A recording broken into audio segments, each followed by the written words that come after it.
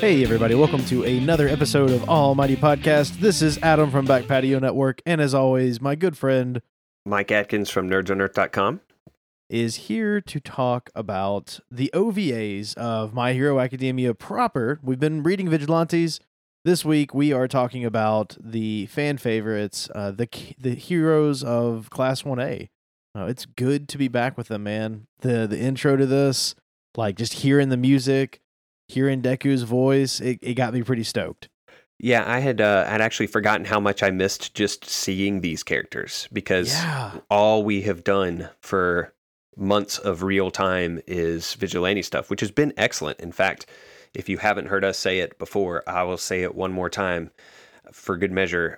The Vigilante stuff is really good. In fact, at times, not this last episode that we recorded, but at times I would put it on at least the same level as My Hero, if not a tad better in some places. It's really good. It's got its place, man. I've really been enjoying it, but it felt really good to hear that My Hero Academia like theme music boot up, and just seeing all these students again and seeing the teachers. It was great. These two episodes really reinvigorated my love for the show. Like, I can't wait for season 5. Yeah, I will say, and we'll get into this in just a second when we start talking about these episodes. But as excited as I was to get back with Class 1A, the concept of these two episodes lost me almost immediately. And I mean, just really burned me. And I'll talk about that. Yes. Okay. All right. I'm surprised you don't already have a guess as to why, but these OVAs, they're called Make It, Do or Die Survival Training Part 1 and 2.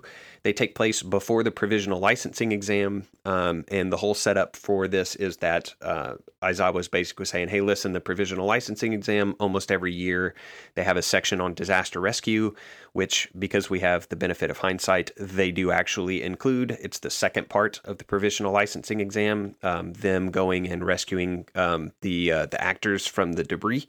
Quite poorly for some of them, I may add. Yes, and being assaulted by Gang Orca, who is still awesome. Yeah, one of the most terrifying heroes of all time. Yeah, so Aizawa is correct, and he's trying to be helpful, so he's going to kind of put them through one more test, and this is kind of like, I mean, I thought of it as kind of like you take the pre-SAT before you take the SAT, or you take practice SATs, older ones that they had cycled out over and over again, just getting some reps in, basically, to kind of knock loose some of the cobwebs and get rid of some of the jitters and give you a little bit of a taste of what you might be expecting when that provisional licensing exam, which is super important, finally rolls around to being a reality in your life. So good setup, perfectly fine, makes total sense.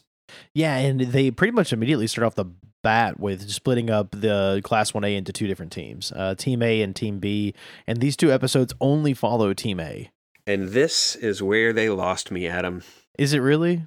Yep. I mean, it's got Todoroki. Team A's got like some really good people on it. Who were you wanting to be on Team A that you didn't get to see?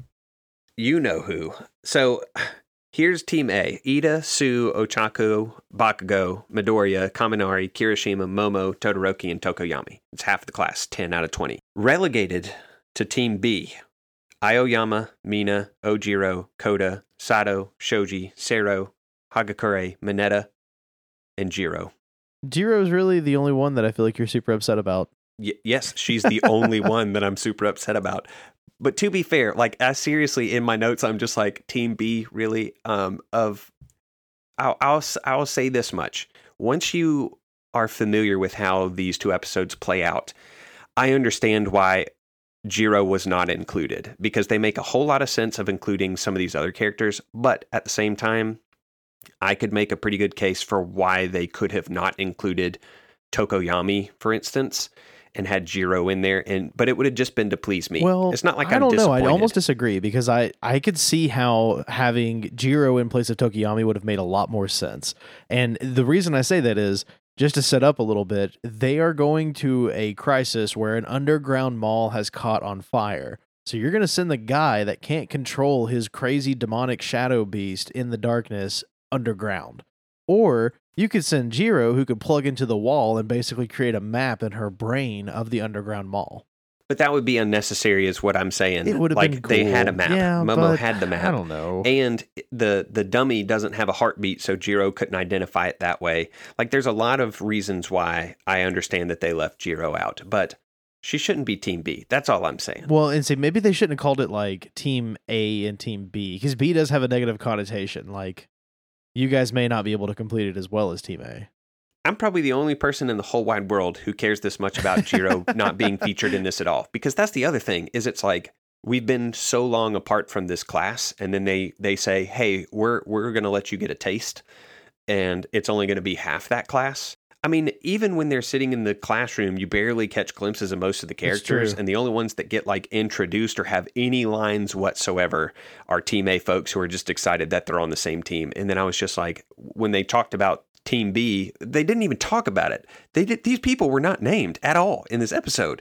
They were nothing. Yeah. And so I was just like, dang. I mean, I had to populate Team B's roster by going and looking at the class roster and making note of who wasn't on Team A, because there's nothing in these OVAs that say Team B is going to go do the same thing or something else over here. I'm Nothing. surprised that just there non-existent. weren't 2 more OVAs with Team B, honestly.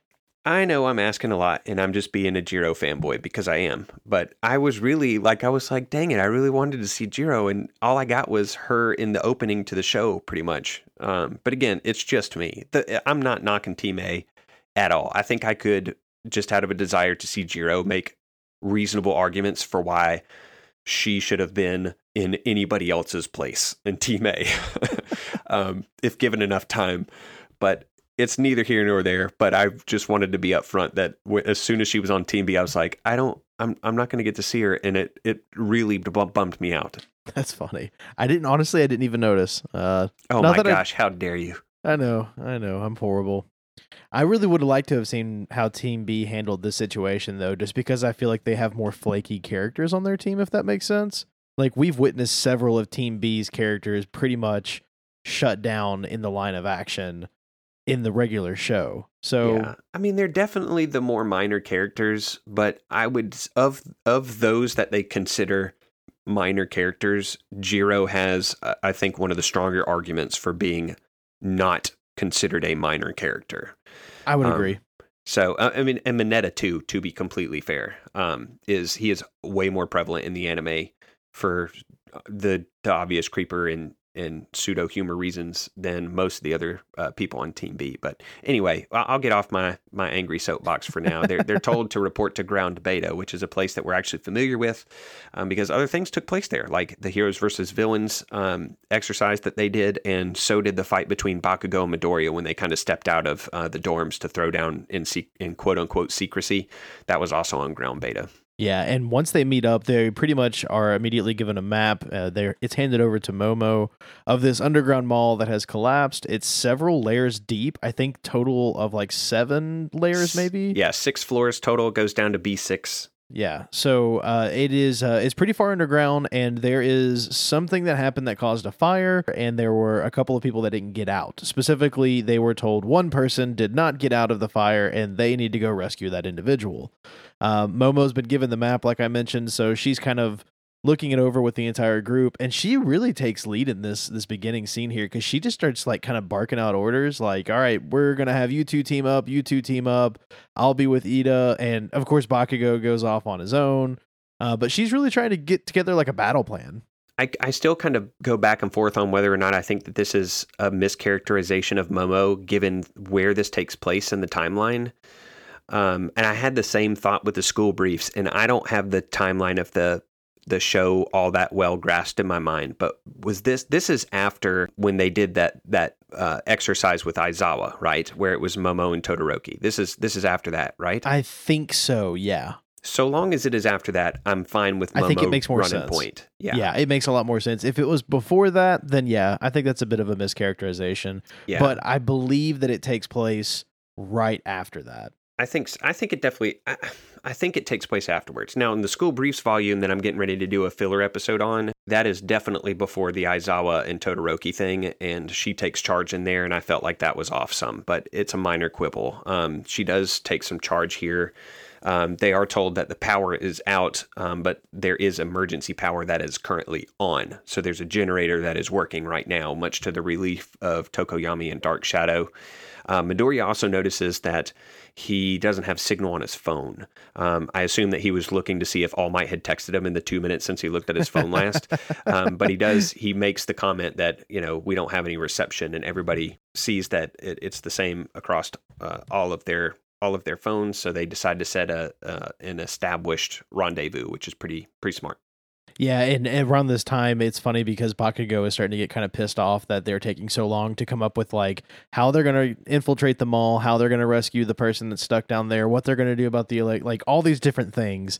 And so he just walks off. He's like, all right, well, I'm going to go rescue the guy. You're taking too long. And at first they're all like, what are you doing? And he's like, that person's been down there for a while. We're standing up here trying to figure out what to do. Like, why are you guys just waiting around?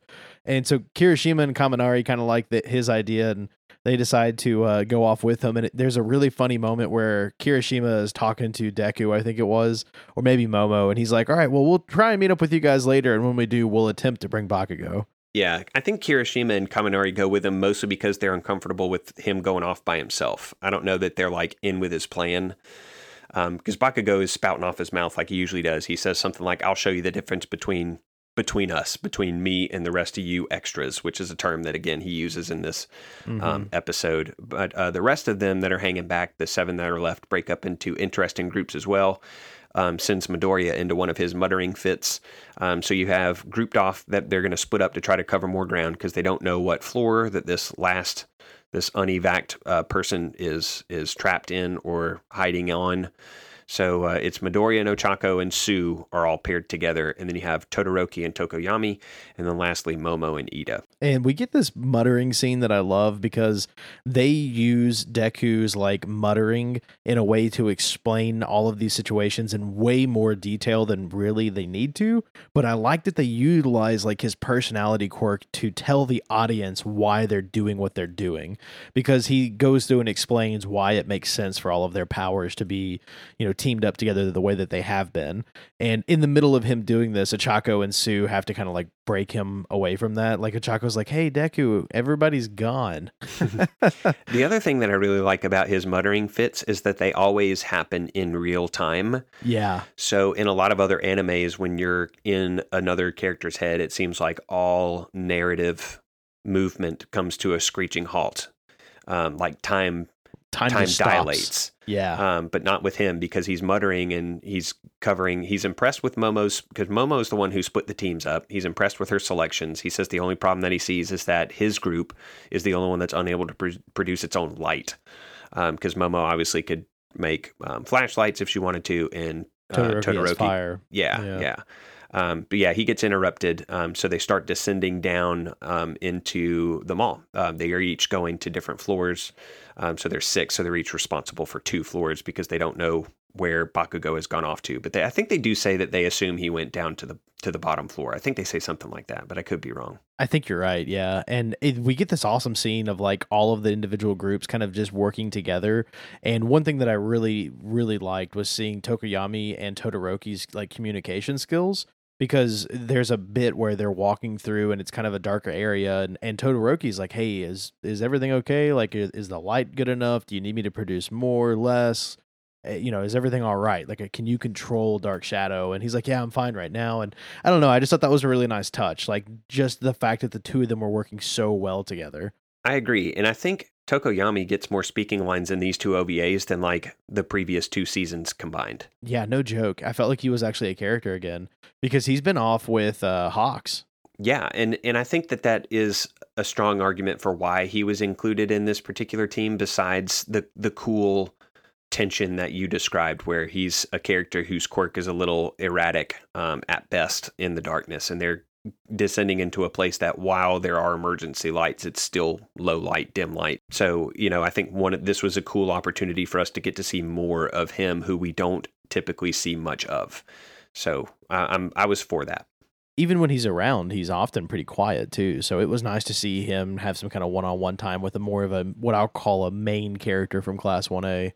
And they're both very quiet. I mean, typically. So for the conversations that take place between them is significant, given how infrequently either of them really gets into into conversation. Yeah, you're right. But we continue on into the OVA, and we keep going through all of the different groups, and after we've cycled through all of them, an earthquake happens, and it's one of those moments I had to take a step back, like pause it and go, okay, is it really an earthquake, or are they going to introduce some crazy villain that has some crazy plot? You know what I mean? Like I had this feeling where I was like, there's going to be someone back from the past. Someone's going to show up to try and ruin this, and somehow they knew about it. And I'm very happy to say that the villain the whole time is just Mother Nature. I'm happy to say that too, because one of the strengths of these specific OVAs is that you get to see quirks without combat or outside of combat, their application, and that's important. And we don't see that a ton. I mean, there are certainly times throughout the, every season, starting with season 1, where you get to see them applied in various different ways, but not all hero work is going to require them to leverage their quirks against somebody, something, instead of like we see during the actual thing that they're training for now. In the provisional licensing exam, we get to see them leverage their quirks in order to affect a rescue. And so it was really cool to see them do that and not it just be another smash them up, beat them up kind of OVA, which I would have enjoyed, sure. But I think that is one of the better strengths of these 2 episodes. Yeah, the practicality of their quirks in this is really fun. Like just getting to see them work in ways that maybe I wouldn't have thought of. But while all of this is going down, the lights go out and the floor starts crumbling from beneath their feet. There's a couple of funny moments here after they fall through the first floor that they're on, where Sue pops out of nowhere and like terrifies Midoriya half to death. Yeah. There's also a funny like through line joke where Sue has to keep reminding people to call her Sue because they refer to her as her Asui. name. Asui, yeah. And I thought that was weird. Like at this point in time in the show, I don't know that any of them call her Asui anymore. That got fixed at like USJ. I do think Ida does so fairly regularly because he's very by the book. Like that wouldn't seem out of character to me. But not Midoriya and some of the other folks. I agree. Anyways, so it turns out that the floor that they're on, all of the entrance and the exits are totally blocked off. And it sounds like it may be like falling down even more all around them at any second. Like you can hear this creaking sound. And they also start to hear Momo calling for help because it appears that Ida has been hurt. I really liked to back up just a little bit because I'm remembering some of this. When the earthquake actually strikes, somebody else gets scared, and it's Kaminari, and he just grabs onto Bakugo like a child hiding behind his mother. That was really funny. And of that group, of course, Kirishima's not going to care. He can harden and be fine. He's had giant robots fall on him and walk away unscathed. Kaminari's not like that, and so he just reflexively jumps behind Bakugo, and that was really funny. And then I'm going to apologize, Adam and listeners, because it's not within character for me to have puns come to mind. But while I was taking my notes, I had several puns just happen. And so the first one is that Asui is involved in a jump scare. Yes, that's funny. I like that. I don't think it's funny, but it's in my notes. And there's at least 2 more that I will deliver just as deadpan and slow and excruciatingly as I did that one. But yeah, they're getting back to where you left off. They hear Momo yelling through the rubble that Ida has been hurt. They don't really get into the specifics of how right then and there, but it becomes that Midoriya's group's mission basically to start making their way through that rock to try to affect a medevac for Ida. That becomes priority number 1. So they're not even really thinking about the dummy anymore. Not at the moment, anyway. Right. They're trying to handle the new crisis that's happening right in front of them. And it turns out that they're able to do it relatively effectively. I mean, this all happens later because we transition back to other scenes or other groups. But basically, they end up moving one rock at a time. Like they created a little assembly line where Momo would use her Uravity to be Ochako, not Momo. I don't know why I said Momo. I think Momo had used glue to like keep the ceiling from coming down after Midoriya made that recommendation. but Achako is using gravity to make sure the stones are light enough for Deku and Sue to move them out of the way one at a time, and they finally get through. But before all that takes place, we do transition back over to Todoroki and Tokoyami. And Todoroki actually kind of at first, he doesn't think that it's an earthquake. He thinks that the underground mall itself is just collapsing. And he's also trying to contemplate whether or not this is part of the test or if this was just a natural occurrence. But he like pretty quickly, he's like, it doesn't really matter. Like, we're still down here. There are other people down here. We gotta figure this out, you know? And it's super dark now. So they're kind of in this bad spot where they can't let Dark Shadow out, and Todoroki can't use his flames because it could burn up all the oxygen and they would suffocate. So it's really, you know, they're kind of in a bad spot. They're not too sure what they're going to do because they definitely can't move all of those stones on their own the worth their setup. Yeah, and Tokoyami basically floats the idea that what if we just wait it out and wait for the adults to come and get us. And that's kind of an option that's been placed on the table. We check out with those two and catch up with Bakugo and Ko. Bakugo, I love this too, yeah. It is pretty great. Probably the best thing about these outside of, like I said, seeing the quirks utilized outside of combat is some of the things that take place around Bakugo, particularly in the second part. So we'll talk about that then. But Bakugo he is treated very well in these two episodes, in my opinion. He's given a lot of fan service, I would say. Well, fan service probably isn't the right word, but he is written very well in these episodes. One difference I do want to point out in this little bit, whenever we transition back over to the three that are on the basement level, they have been kind of collapsed into the rubble as well, and Kirishima just burst out from all the debris. Like, doesn't think about it, doesn't consider the fact that maybe he could cause more damage or anything. Like, you know, there was just an earthquake. All this stuff fell. Maybe things might be fragile. Nope. He just burst out. That was awesome. That's not even the worst gross negligence in this episode or in these two episodes. Because it's just the beginning. Yeah. There are a couple times where I'm just like, you are not thinking, you are being dumb. And I'll point them out as they come up. But it turns out that Bakugo basically protected Kaminari. He was blowing up the chunks as they fell, and then Kirishima imposed himself between those chunks and Kaminari because Kaminari is squishy. I was going to say there's a scene here where they're discussing this and Bakugo is walking up, and I noticed that the grenades that are around his hands are so big. They've got to slow him down. Like, there's no way he's as fast as he could be without those things. Those things have got to be like 20 pounds each. I'm not sure. I hadn't really thought about that. I assume that the people who are making the costumes have figured out a way to make them as light as possible so as not to hinder the thing that literally is the vehicle for his quirks. And I don't mean just the grenades themselves, but his palms. Like, it would be counterproductive for them to be like, here's 30 pounds for each of your forearms. That's exactly what I'm thinking. Like, it was just one of those things that I can't believe I had never thought of that before. But especially if they're storing some kind of liquid, like it sounds like they store his sweat, which is pretty gross. Yeah. Imagine if those leaked. Definitely unsanitary. And he has to smell. He's got to stink all the time. Bakugo is kind of giving Kaminari a hard time because he's like, dude, Kaminari is feeling useless right now.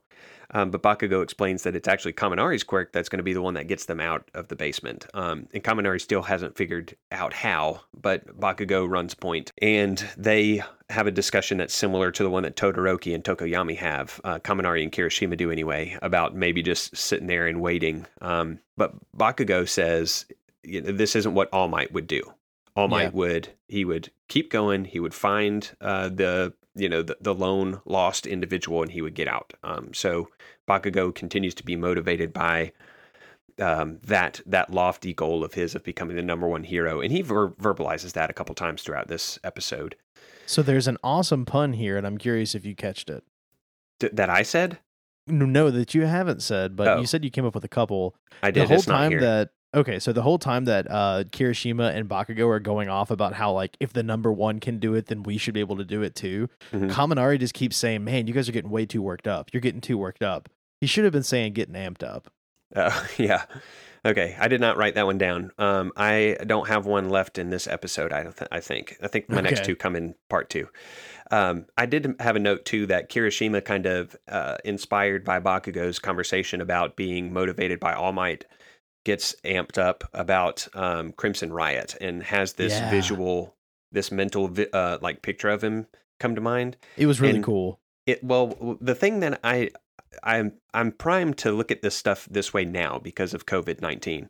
But the Crimson Riot, when he calls him up, it looks like he's wearing a KN95 mask, like before it was cool.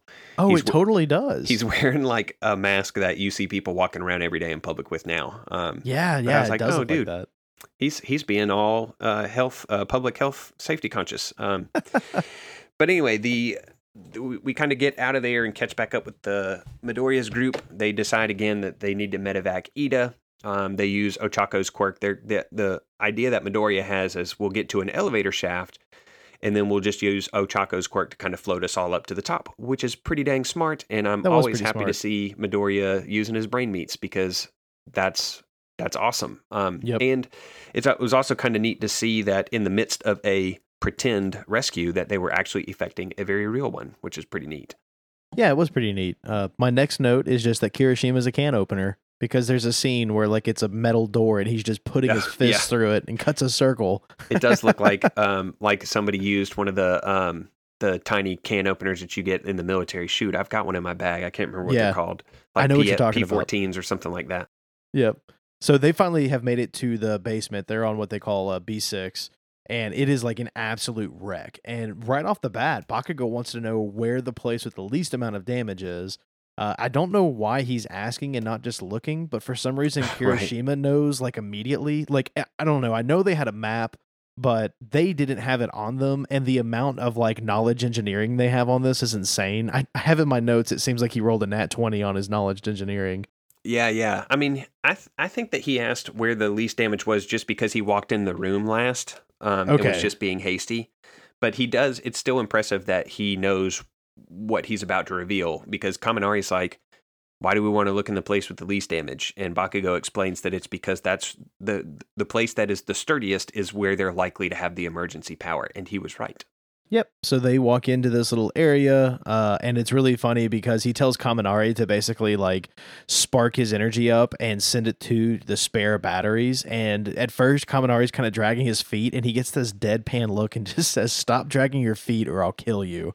Yeah. So Kaminari gets all fueled up, and he's about to just like absolutely wreck these batteries. So Bakugo has to stop him because he's like, if you put that much through it at once, you're just going to blow all the batteries up. Yeah, so he gets stops smacked, him.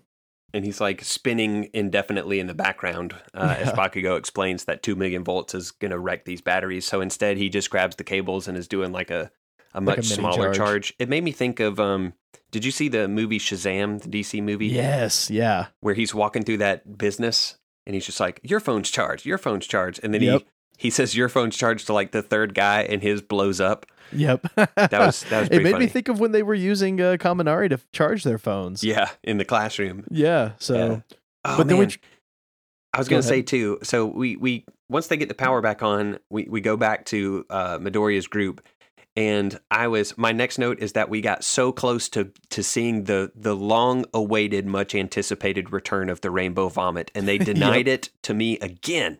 I was so frustrated, because Ochako she's been using her quirk to make all these bricks and pieces of debris light, so she's exerted herself, and she steps away and is like doubled over a little bit, looks like she's about to hurl, and it never comes, and I was like, this was the time to bring it back. I've been we've only seen it once, and they made such a big deal of it that first time, and I'm desperate to see it again for some crazy, sick reason, I guess. Bring back the Rainbow Vomit. # bring back Rainbow Vomit. 56 episodes later, and you want to see the Rainbow Vomit. Yes, I do. And I don't, you can say that says whatever about me all you want. I really liked that gimmick because I thought it was silly early on, and they completely abandoned it, and I want it back. Really silly effect to have, but I like it. I think that's funny.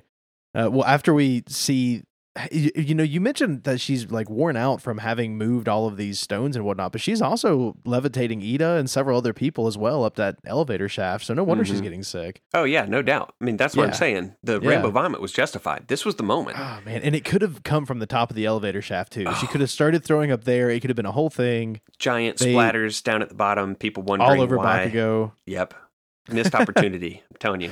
Well, so Todoroki and Tokoyami are trying to move some debris when the floor collapses again.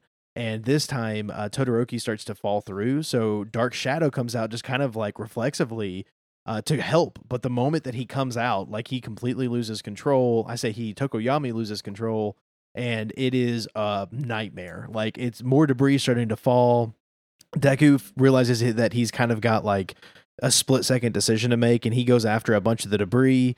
And the moment that all of this is kind of happening, Dark Shadow like starts to really get huge and lose his mind, and the lights come on, and it's so funny because like immediately Tokoyami has control, and Dark Shadow's like whimpering in the background. Cowering again. Looks like he has tears in his eyes, if I remember right. Yep. But now Todoroki has hit his head. Originally it was Ida. Like Ida had saved Momo from getting wrecked by a bunch of boulders that were falling down and hit his leg and then ran into the wall, which seems like so un-Ida like. I mean, he's the one that's always paying extreme attention to detail and like overanalyzing everything. Not quite to the extent that Deku does, but him having a speed quirk running into a wall like that felt really weird to me. I'm going to no prize it.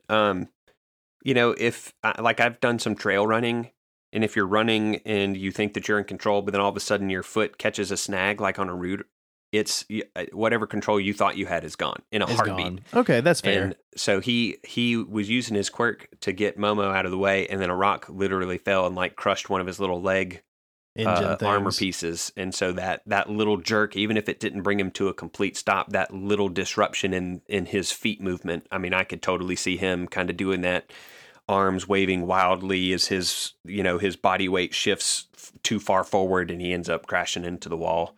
Yeah, that's true. But yeah, we didn't cover his injuries, but basically he's got a hurt leg and he's unconscious, I think. There's a moment where he mentions like wanting to continue on, and they make a mention of how honorable he is for it. But yeah, he's still kind of hazy and dazed. Yeah. But the other thing that we noticed too, right at the end of this episode, is that Dark Shadow, in his kind of fury, has increased the damage on this particular level, and we start to see some water start to leak through some of the cracks on. Is it on this level or in the basement? It seems like it's on the basement. And in between all of this happening, we transition back over to Kaminari, who is now in stupid mode. Hey. Yeah. And Todoroki wakes up and like he apologizes. They kind of apologize to each other. Like Todoroki and Tokoyami kind of have like a bro out moment. Yep. They do. But yeah, you're right. So basement, walls crack, and now water is pouring into this underground mall. Like every bad thing that could happen in an underground mall is happening to these kids right now. Like it was on fire, it crumbled, now it's filling full of water. And that brings us into part 2. The Midoriya crew has successfully gotten Ida up, or they've gotten him to the elevator shaft.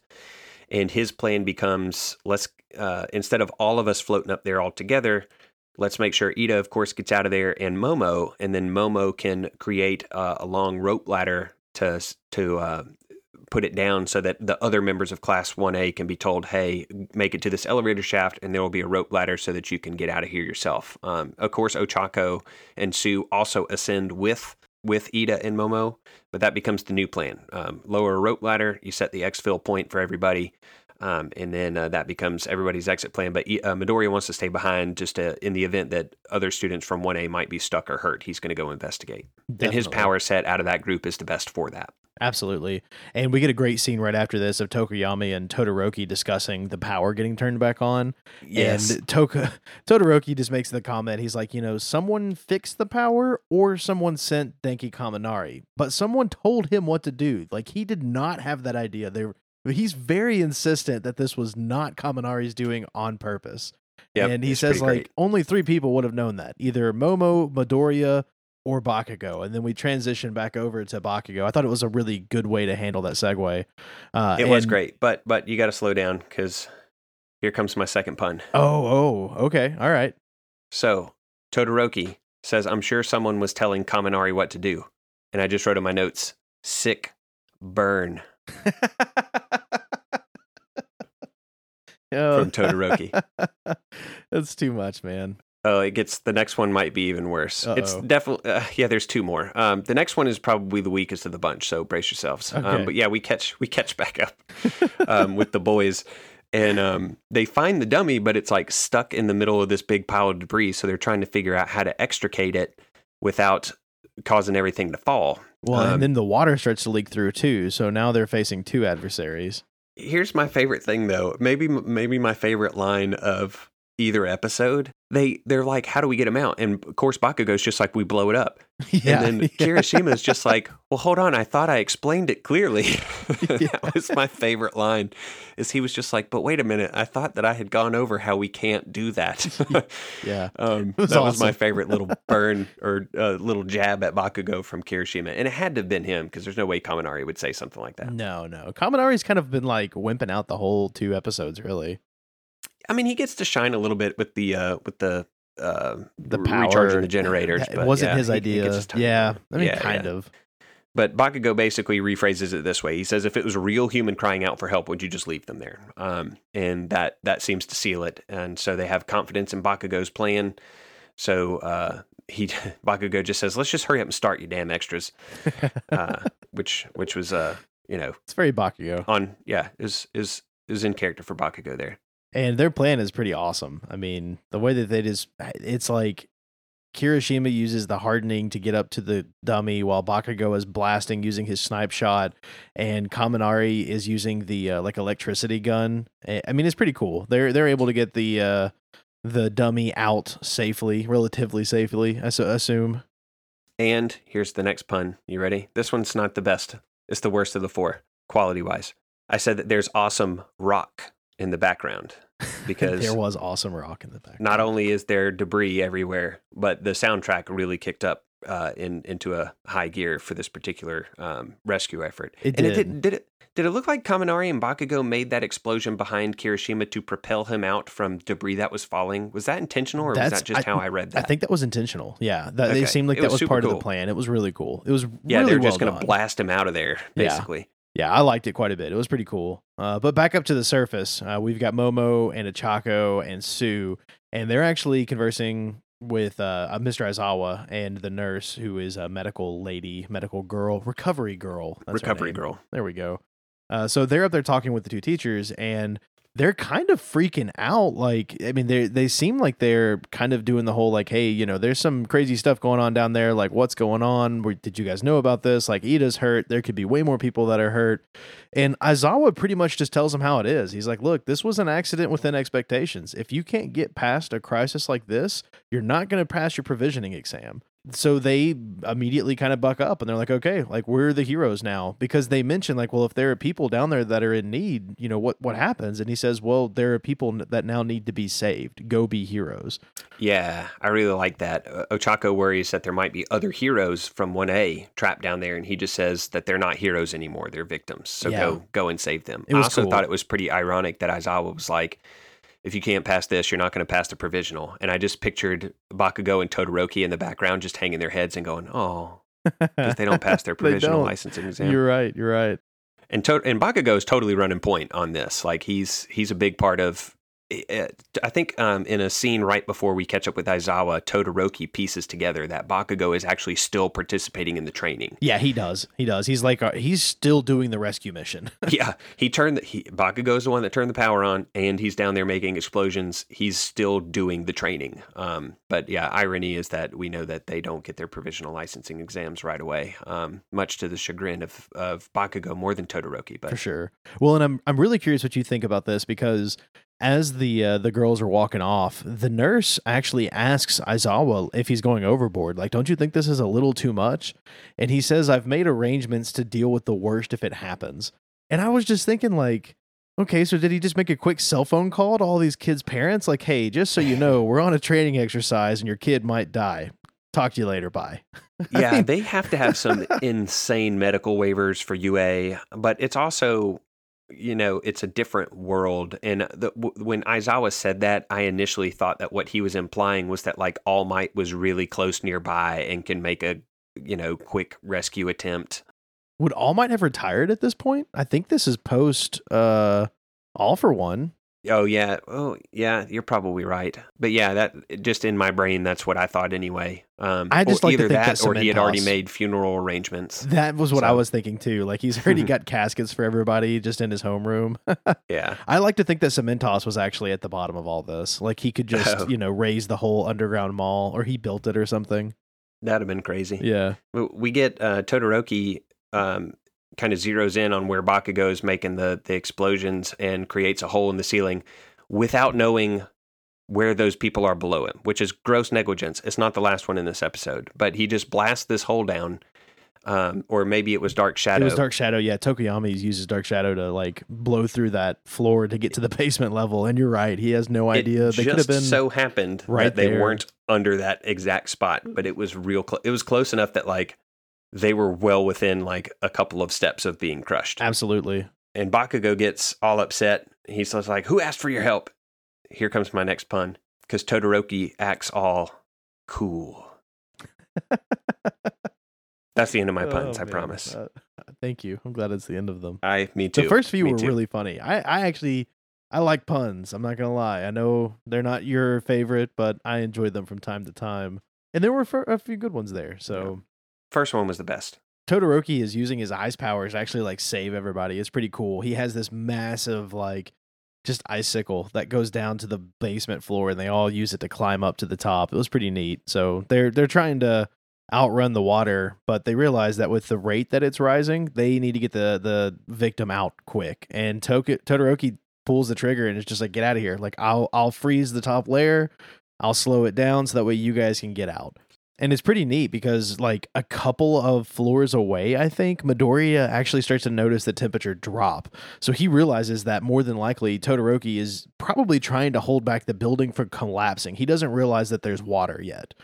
So he just bursts through a wall and he runs into the rest of the crew that was down there, including Kaminari and Kirishima, but Bakugo's not with them. And he basically is telling them like, hey, you know, Bakugo stayed behind to save Todoroki. So Bakugo's still on this mission, and he is now seeing Todoroki as the victim. It's really cool. Yeah. And up top, they've got Momo pulling out rope like crazy insane quickly from her chest into the elevator, so that way these victims can now climb up.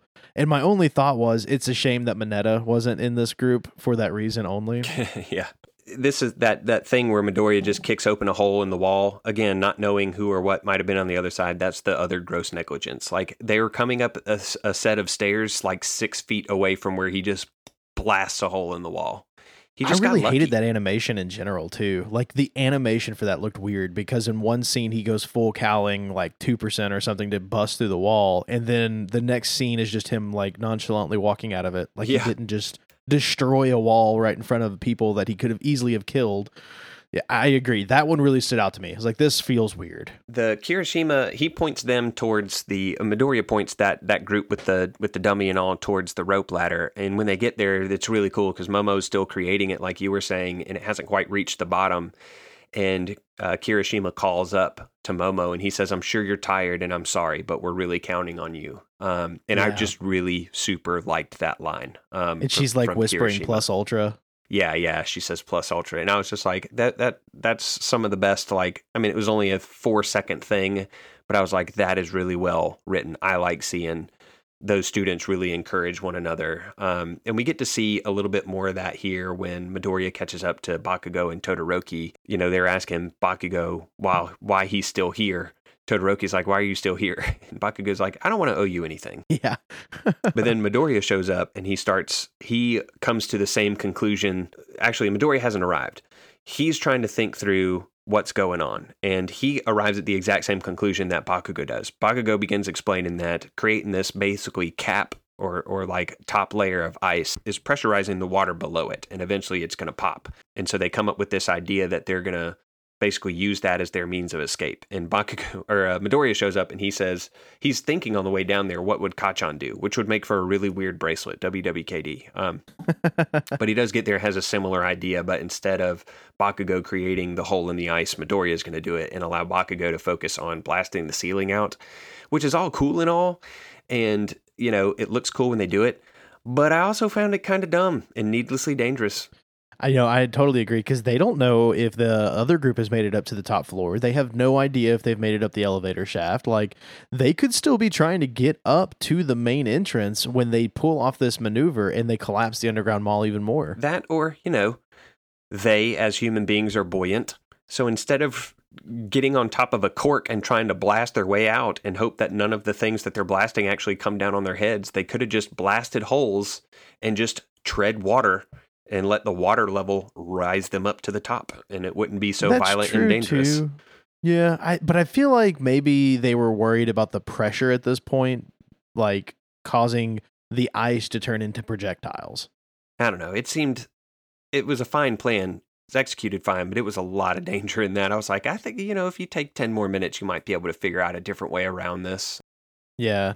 I mean, you could have just like ran the way you came, it seemed like. Yeah. Midoriya got down there pretty quick. Yeah, that's the other thing. Midoriya got to that spot from the rope. And I know that they had said earlier that all of the entrances and exits were blocked, but Midoriya created a bunch to get to where these guys are. So it could have just been an easy thing of like, hey, I know we need to do this quickly, but if we hurry, we might be able to get to the rope ladder. The whole exfiltration point that I had established with Momo and the Momo and company to get out of here.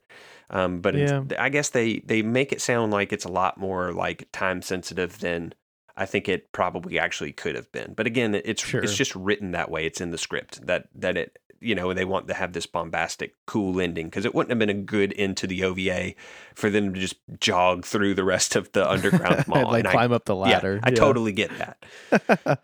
I do like that when Midoriya shows up on the scene, like he already knows what Bakugo is planning to do, so he doesn't even bring up like what's the plan. He just says, "Okay, change of plans. This is how we're doing it now." And Bakugo's kind of mad that Midoriya was able to figure out what he was thinking, which I thought was funny. But they pull off their move. I mean, he goes into full cowling. He like kicks a hole in the ice. It creates a geyser.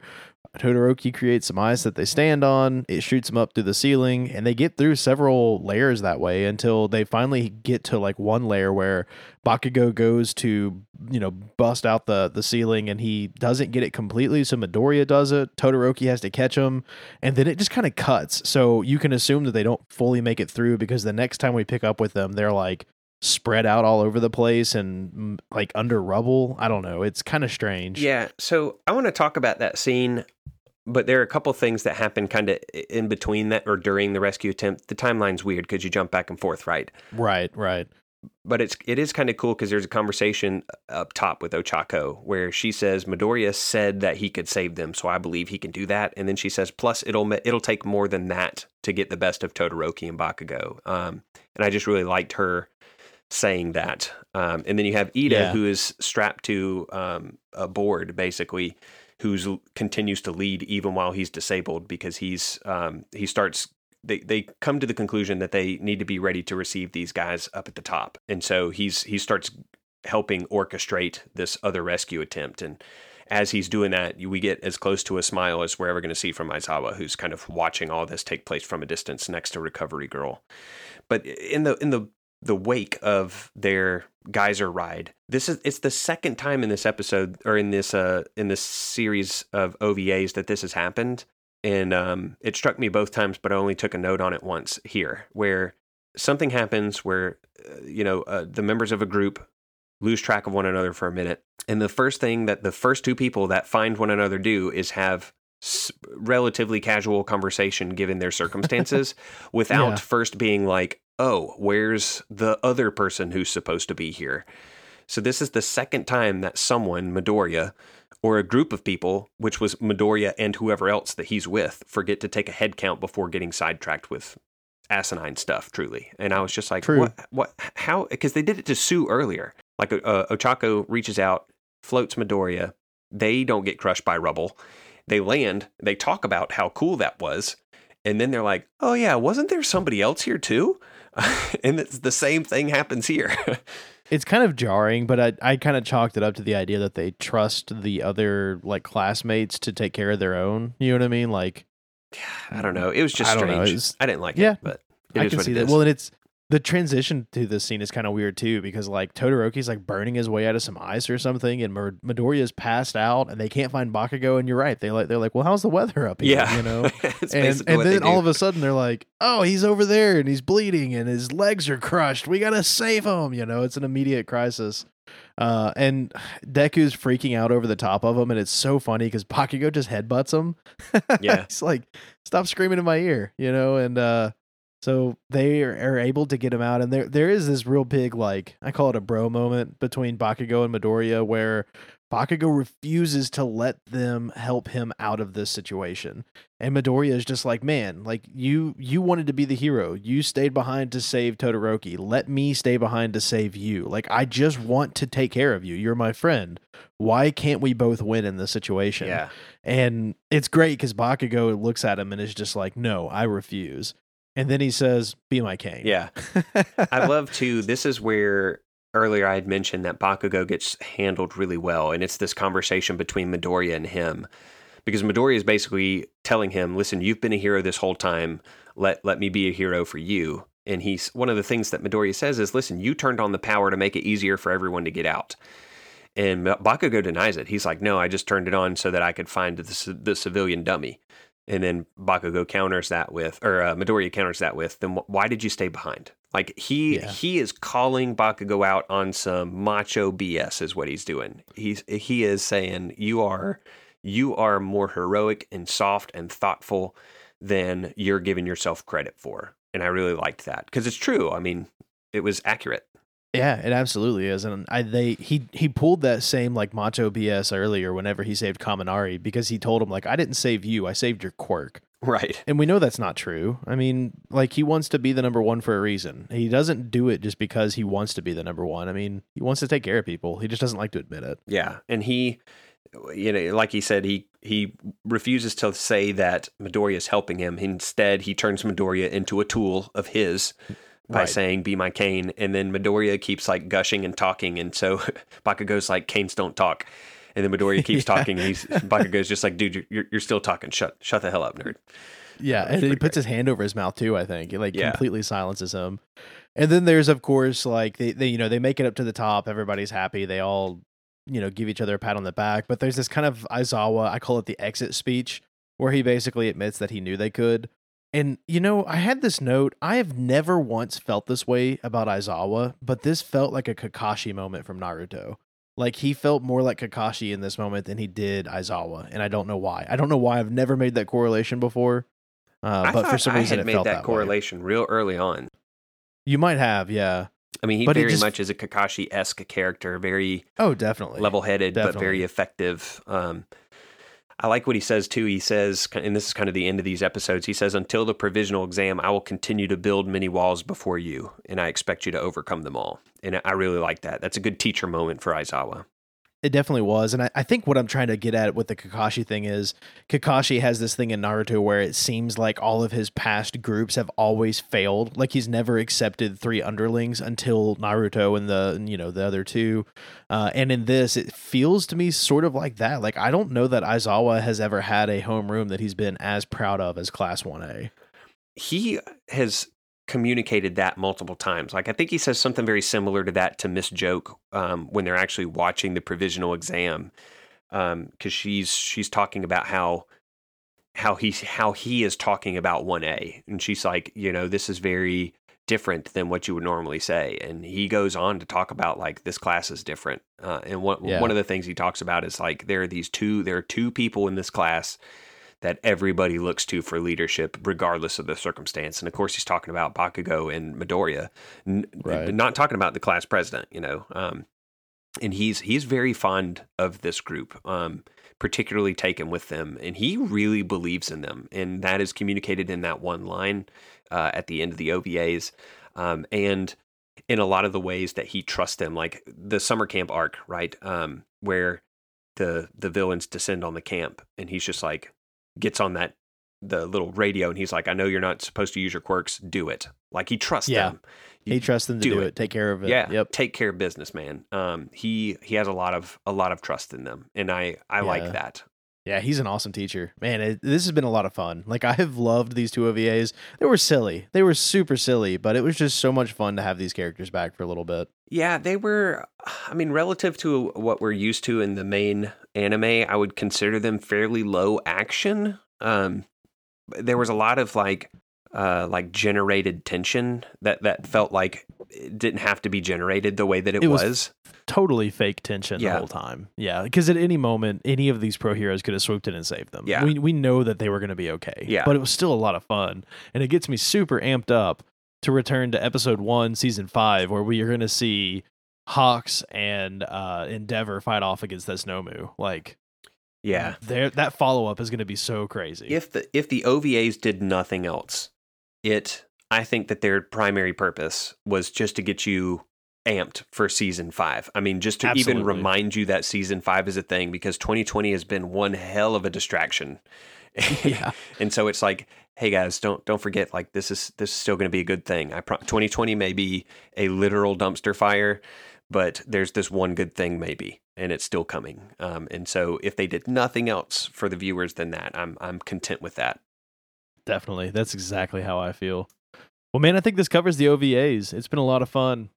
It has. I mean, I'm kind of sad to walk away from them and return to Vigilantes, and only because of the medium. I mean, Vigilantes has been great, but there's just something else to watching the anime and these characters in particular, even though my favorite one wasn't featured at all. I mean, Aizawa was there for sure, but my favorite student wasn't at all in these at all. But anyway, they were good. They were fine fare. I mean, they were definitely satisfying. I will give them that much. Definitely. And, I think I touched on this a bit in our last Vigilantes episode. The voice acting that these people that are working on these shows do, or like, it brings this to life. I mean, it adds so much to these characters.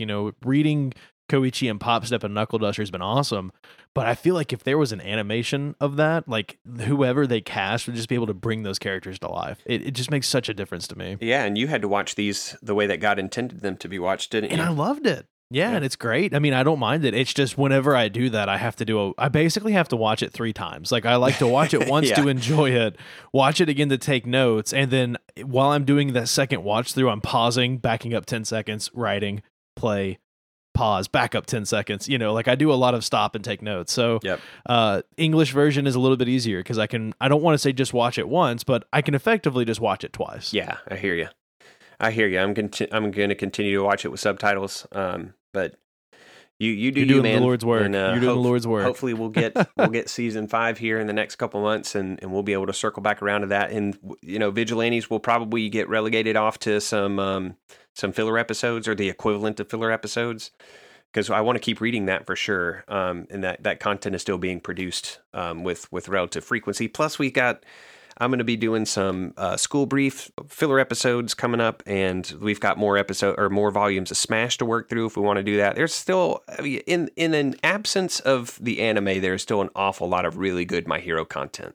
Yeah, definitely. I think you're going to kill it with those individual episode reviews. I'm really excited to hear what you have to say about those. Yeah, I'm going to try to keep them short and sweet, and hopefully the first one comes out in the next few weeks when this episode goes live. So stay tuned, as always. We will see you hopefully in about another week and a half, 2 weeks. Yep, something around like that. We'll see you. You just stay subscribed. That's what we want. Stay subscribed. We'll bring you the next 4 chapters of Vigilantes very soon. All right, see you guys.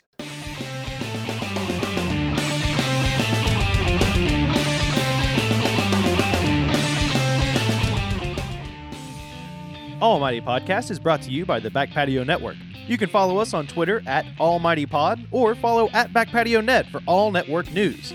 If you enjoyed what you heard, go check out our Patreon, patreon.com/BackPatioNetwork. You can help support the network, get access to early episodes, and lots of other great stuff. If you want to get to know us, come hang out in our Discord channel. We have lots of fun and would love to have you in there. My name is Adam, and you can follow me on Twitter at TheRealSimzo, SIMSO.